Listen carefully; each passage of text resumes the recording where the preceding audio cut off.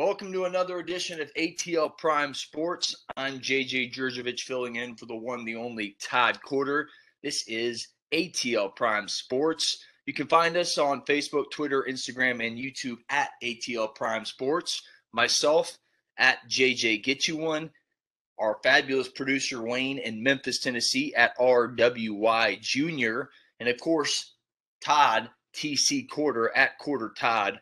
And again, welcome to ATL Prime Sports. Wayne, Dave, joining us at Georgia State voice of the Georgia State Panthers, talking some Sun Belt and NCAA football. How's everybody doing tonight? I'm doing good. It's still hot here in Memphis and needs some rain, but besides that, everything seemed to be good. Yeah, Absolutely. I'm great here as well. Good to be with you guys again tonight. Absolutely. It's football season. I got a grin on my face. The Braves are kind of creeping back into things, so they kind of grabbed my attention this way for a little bit, but I'm still concentrated on that September 4th weekend. It's going to be a big one, and we have our guest Dave Cohen here to talk about it. Georgia State's got a big one. We'll get into that off the bat, but first we got to get into the impact of Texas, Oklahoma. They're set to join the SEC in 2025, Dave. If this trend continues, as in people jumping from conference to conference, what would these super conferences, what would the impact of that have on the Sun Belt Conference? Well, it might take a little while for the dominoes to reach our level. The last time we saw something like that happen, Georgia State ended up in the Sun Belt Conference because, Conference USA lost some schools, and they turned around and raided the Sun Belt, taking Western Kentucky and Middle Tennessee State, and then Florida Atlantic and Florida International. So next thing you know, Georgia State's getting an invitation to join the Sun Belt. As young as we were even then with our football program, we had been in the Colonial Athletic Association for the prior, 6 or 7 seasons, only playing one season of CAA football. But nonetheless, when the doorbell rings or knocks and you get an opportunity to move, as we did from, FCS football to a group of 5 level FBS, you got to make that move, and it was a good move for Georgia State, as was the move to the Colonial 7 years prior. I thought that was a really good move as well. It put us in really good company that we had not been in before. But back to your question, we don't know yet where the dominoes will start falling. Only the first 2 have fallen in Oklahoma and Texas. And it's been talked about for years. You guys know this. I think we've talked about it here on this show in the past about the Super Conference. I do think it obviously is all driven by television dollars, and maybe the SEC's not done yet. Who knows? Right. And does the ACC feel any pressure in order to do something, in order to show that they're trying to keep up, so to say, with the moves that the SEC is making? So here's a quick hypothetical situation that we've talked about, me and some of my media cohorts. It's now the ball right now, as you look at it, is kind of in the court of the Big 12. What happens to the Big 12? Possibility A is that they lose a few other teams or schools to other conferences. And at that point, really, the league ceases to exist. Yes. Or B, they reach for a life raft, and more than likely, if they don't see interest from Boise State or say a BYU, which I'm not sure what the interest is on the part of those 2 schools, what's the most logical direction that they turn? It's the American Athletic Conference. Sitting there is Houston, SMU, which is the Dallas market, Cincinnati, UCF, if you want to go that far south into Florida, Memphis. Wayne, you got the Memphis shirt on. I know Memphis. Listen, everybody's chasing television dollars. And if Memphis has the opportunity to move from the American Athletic and increase those TV revenues that they're going to receive on an annual basis, then certainly they're going to be all ears. If that happens, then the American Athletic is looking for the life raft, hypothetical, if they lose 3 or 4 teams. And now you've got Georgia State. And I don't know if any phone calls have been placed, but we're right now in the process of building an 8,000 seat convocation center - basketball arena. hopefully soon enough, baseball and softball go on the site of the old Atlanta Fulton County Stadium. You guys know what we've done football-wise at the old Turner Field. My point is that Georgia State, one of the top largest universities in the country at somewhere between 53 and 54,000 students, located in market number 7. And I only say that because everything is driven by television, as we know. Now, the question is Georgia State attractive to the American Athletic Conference? Is UNC Charlotte attractive to the AAC? Old Dominion. I'm thinking of other schools that are, currently in other leagues that are in relatively decent sized markets. So we won't know anything yet until the dominoes end up hitting our level, which is the group of 5 level. I had Dave Cohen right here on ATL Prime Sports. Yeah, it looks like the dominoes will start falling. It'll take a couple years for everything to go into effect. I think Liberty's on that roll too. Hugh Freeze has them rolling in the right direction. But this is looking like it's going to be a mammoth change in college football. Wayne, you have a question next, or? Well, I just comment if, regardless of which teams it is, if the Big 12 decides to cherry pick either from the Sun Belt or from the American, or maybe even both, I wonder what the chances would be of those two conferences, just combining together to make like an American Sun Belt conference or a Sun American conference or South, I don't know, something like that. Because there are a lot of quality teams in both of them besides the ones that you would first think of. I mean, look what the Beach Chickens did last year. Absolutely. Exactly.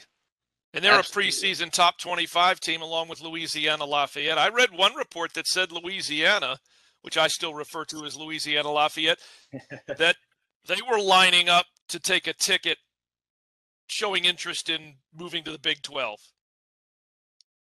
And they have a big game this opening weekend against Texas. They can really showcase their talents. And that kind of leads right into my next question, Dave. This may be the deepest Sun Belt conference in football ever. They got 2 top 25 teams in the coaches poll, 5 or 6 more good teams than that. Is this the deepest conference, the deepest this conference has ever been? Yeah, I would probably say so. And again, the Sun Belt, for the most part, took center stage early in the college football season last year, as we talked about last year, when they were afforded the opportunity to play on national television because of the other conferences deciding not to play preseason non-conference. So all of a sudden, you have, Sun Belt schools playing on national TV and winning ball games. Coastal Carolina, Louisiana. Well, did Troy win Troy came close. Or did they against Iowa State? I think it was. But yeah, so the Sun Belt, puts together an eye-opening preseason non-conference. And again, you beat Kansas. Okay, Kansas. You and I, we all know Kansas is not a great football school. But at the end of the day, if Georgia State beats the 14th team in the SEC, it's still a great win, right? Yeah, absolutely. For example, the Georgia State win over Tennessee. I mean, Tennessee didn't garner a lot of national respect 2 years ago, but at the end of the day, it was a win over a Power 5. And listen, Tennessee ended up turning it around, at least ended up in a bowl game. I think they wound up at the Orange Bowl in 2019. So, it's not like we beat a team that went, 1-11 and didn't reach a bowl game. But yeah, if top to bottom is, again, you got Louisiana, you got Coastal Carolina. Obviously, those two right now are your, for lack of a better term, your face of the conference schools. But right behind them is Appalachian State. Georgia State is doing its best to move from being a bottom feeder, which is kind of what we were early in our Sun Belt life, to moving into middle of the pack, which is what we've been the last year or two, a team that has been to a bowl game, a number of bowl games since joining the Sun Belt, 4 of them. And now the next step for Georgia State is to be able to run neck and neck and challenge for the Sun Belt Conference Championship. And in order to do that, listen, we've beaten Coastal Carolina. We beat them in Conway, 2 years ago. They beat us like a drum in Atlanta last year. We came awfully close to beating Appalachian State last year. Should have beaten them, but if you don't score enough points, you're not going to win. And we lost 17-13 at Boone. Georgia Southern, we've been able to beat, and they're kind of middle of the pack this year. So that just leaves Louisiana. And if I'm missing any, but right now Louisiana and Coastal Carolina obviously are the face of if you say Sun Belt football to somebody outside the region of Sun Belt football, those might be two schools that they're familiar with because they're now seeing them listed amongst the top 25 in the country in the preseason poll. Yeah. One of the things that I look at y'all's schedule, and I'm also an Auburn fan, along with being a Memphis fan. And if there was ever a chance or a good opportunity to beat Auburn, it would be this year, having a new coach down there. And if you did win that game, that would be an excellent springboard into, or give you all some momentum going into conference play against Appalachian State. Yeah, well, I've said on more than one occasion, this is the deepest, most experienced Georgia State team we've had in the 12 years we've been playing football, this being the 12th season. I don't want to, it's not the downside. It's the other side of the coin is that if you look at that schedule, we're not playing an FCS school this year. We're playing 2 Power Fives in North Carolina and Auburn. We're playing Army and Charlotte at home.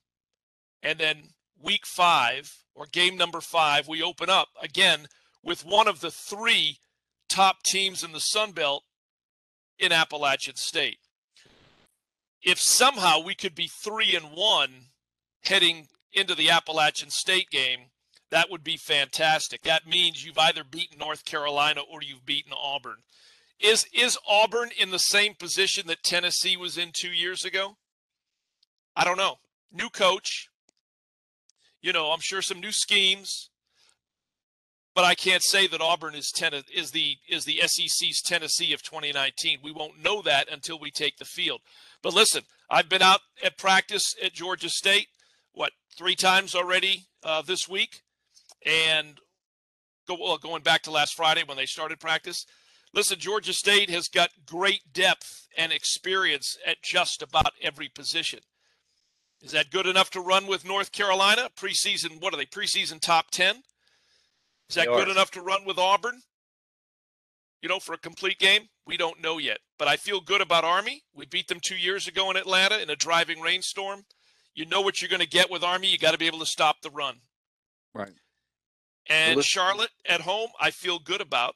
Yeah. But, games are not played feeling good about them on podcasts and talk shows and in columns. They're played on the field. But if at 2-2, I might sign off on it. But if we could somehow be 3-1 heading into Appalachian State, that would be fantastic. That'd be a step in the right direction. 3-1, you got to be happy with that. Like you said, that'd be a split with Auburn and North Carolina and 2 of the prominent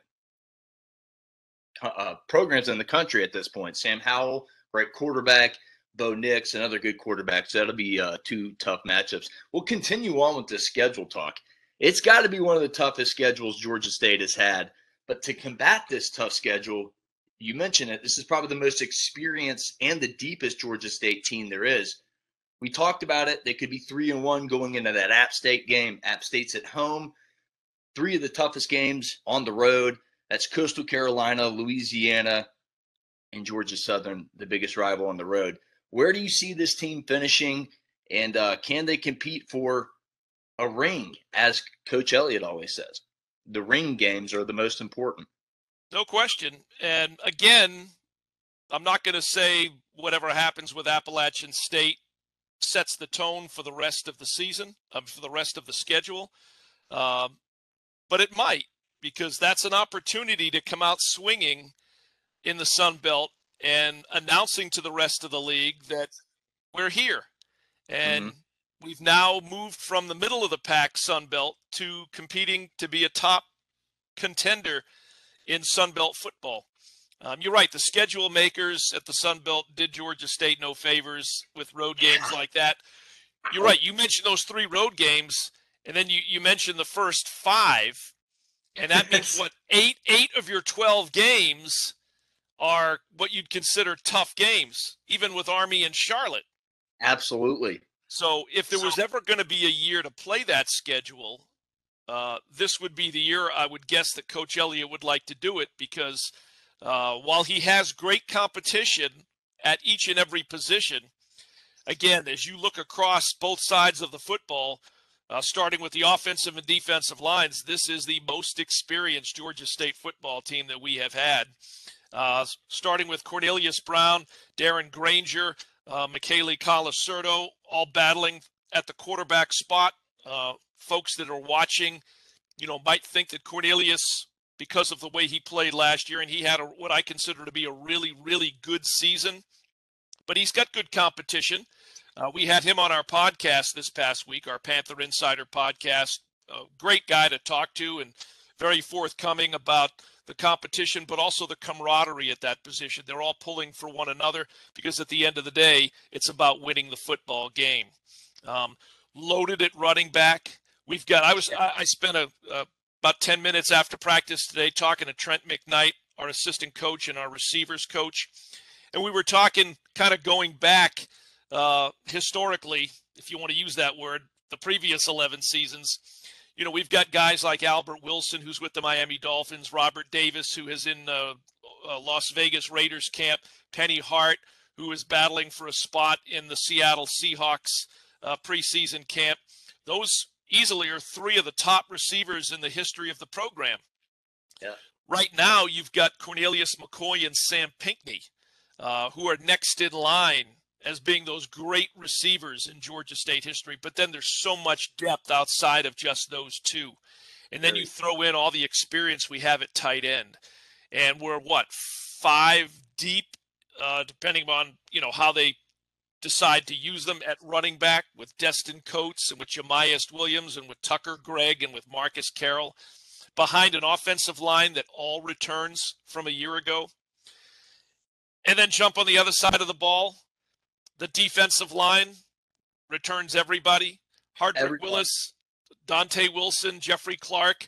The big loss on the defensive side of the football was Jordan Strawn, who transferred out of Georgia State to South Carolina at the end of last year. He was our leading sack guy at 10.5 sacks, but Coach Elliott and his staff, I'm going to say replaced. They did bring in a guy at a similar position, Shamar McCullum, from Wake Forest, right? But, a good amount of experience at inside linebacker, starting with Blake Carroll, who was also with us on our podcast this week.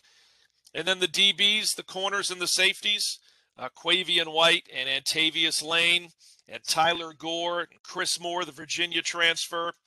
And I'm sure there's somebody who I'm missing. But, again, a lot of familiar names at all 3 areas of the defense, up front, in the middle, and amongst the DB. So if there's a year to be challenged with this schedule, this would be the year, because I'm not going to say I don't see a weakness on this team.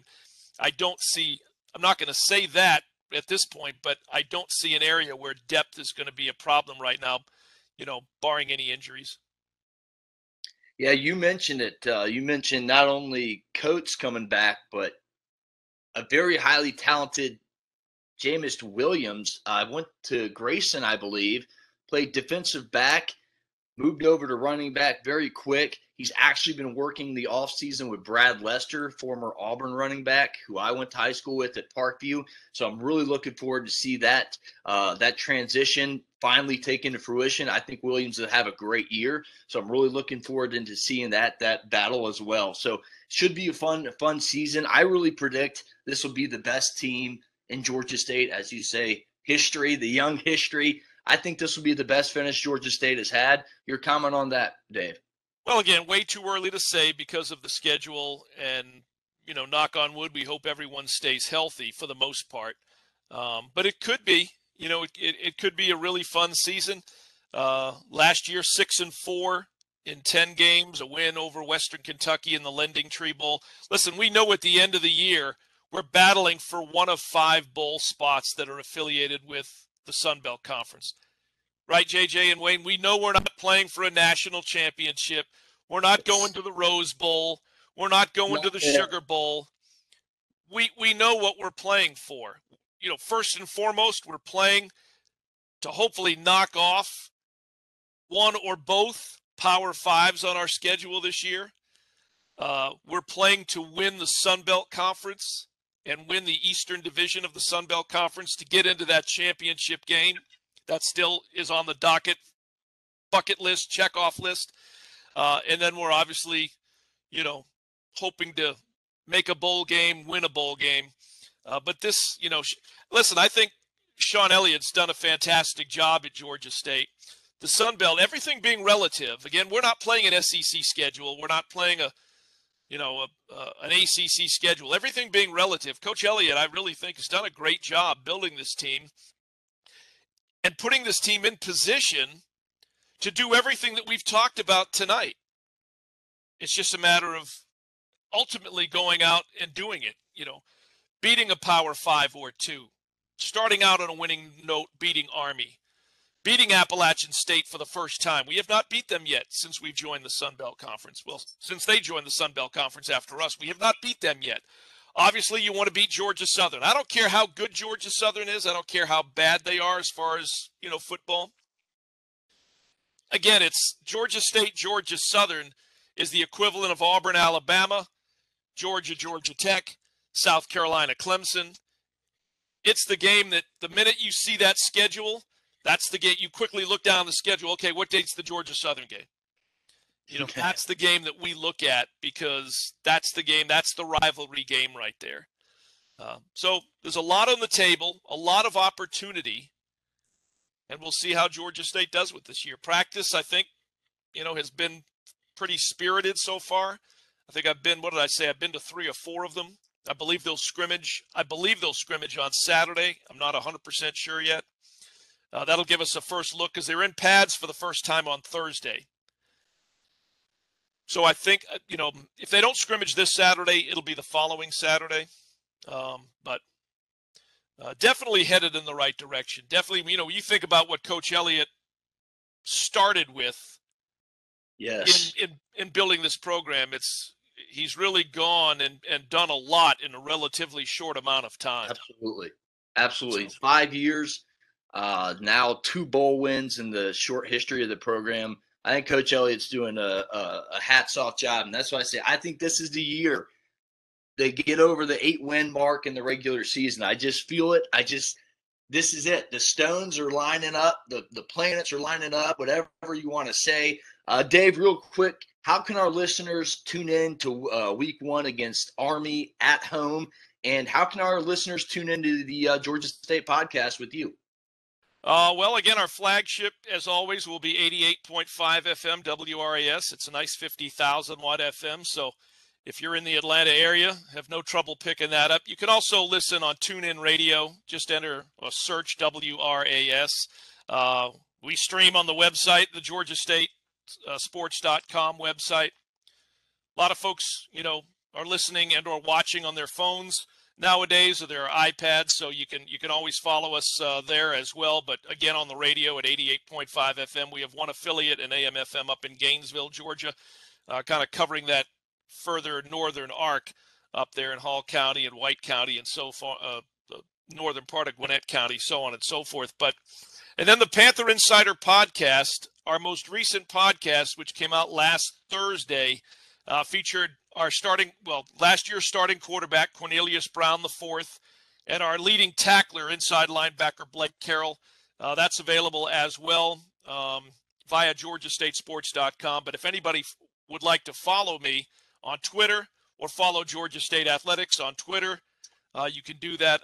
Again, my Twitter is at GAStateVoice, GASTATEVOICE.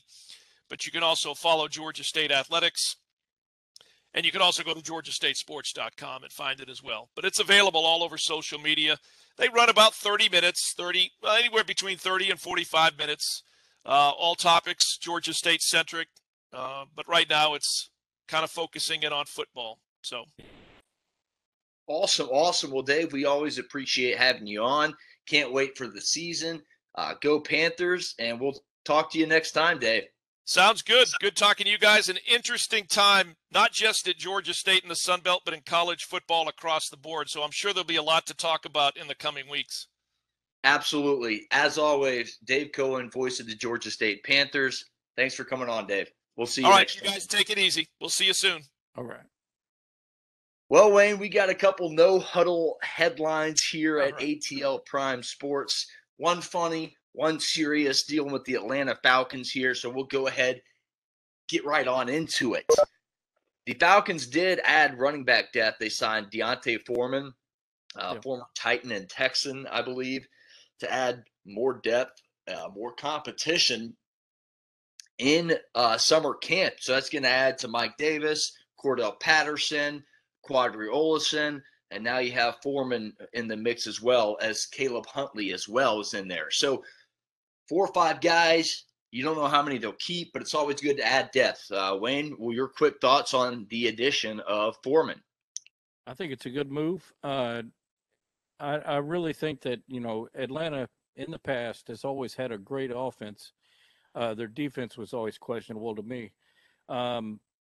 I don't really know what to expect this year, but it's a new coach, it's a new regime, and about the only thing that may be the same is, some of the guys on offense. I don't know what to expect on defense, really. Yeah, no Julio Jones, Calvin Ridley, Kyle Pitts is going to be your main guys. We'll do 2 tight end sets with Hayden Hurst and Pitts. Maybe split Pitts out wide. He may be your replacement for Julio Jones. I think you'll see a lot of Mike Davis out of the backfield. Short, easy routes for Matt Ryan to get the ball out of his hand quickly because that's when he's the most effective.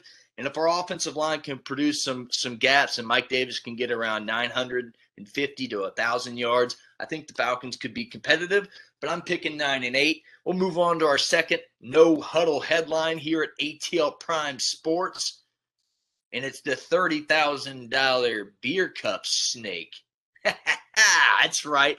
A $30,000 beer cup snake was estimated in Wrigley Field, but the new world record, which was set at 102 feet, happened recently at a St. Paul Saints game, a AAA affiliate of the Minnesota Twins organization. Look, this is a funny and clever way to recycle, but let's face it, it's just cool. This is one of the aspects of having fans in the stands that's so beautiful about ballparks is you get together and you do things like this in the stands. Kind of funny. So 102 feet, new world record, St. Paul Saints. Let's get you one of these material right there. Wayne, what are your thoughts on the beer cup snake? It's something that I've never experienced or even seen. I'm wondering maybe we're going to have something like that in they do serve beer at the Liberty Bowl for the Tigers games. I don't know if you're going to be able to get fans that coordinated to do something fun like that, but we'll see. That's a low blow. No, I'm just kidding. I think it's fun. I think it's clever. Hopefully you'll see it at Truist Park one day. I'd love to throw a beer on tap and maybe hold it up, get a picture with it. I think it's absolutely cool. Well, that's our show today. I'm JJ Jurjevich filling in for the one, the only TC Todd Quarter. For the fabulous and wonderful Wayne, our producer out there in beautiful Memphis, Tennessee. This is ATL Prime Sports. If you like the videos, folks, please like and subscribe to our YouTube channel. Just search ATL Prime Sports on YouTube or on Facebook, Instagram, and Twitter. Get at us. We'll see you. For Wayne, I'm JJ. Get you one.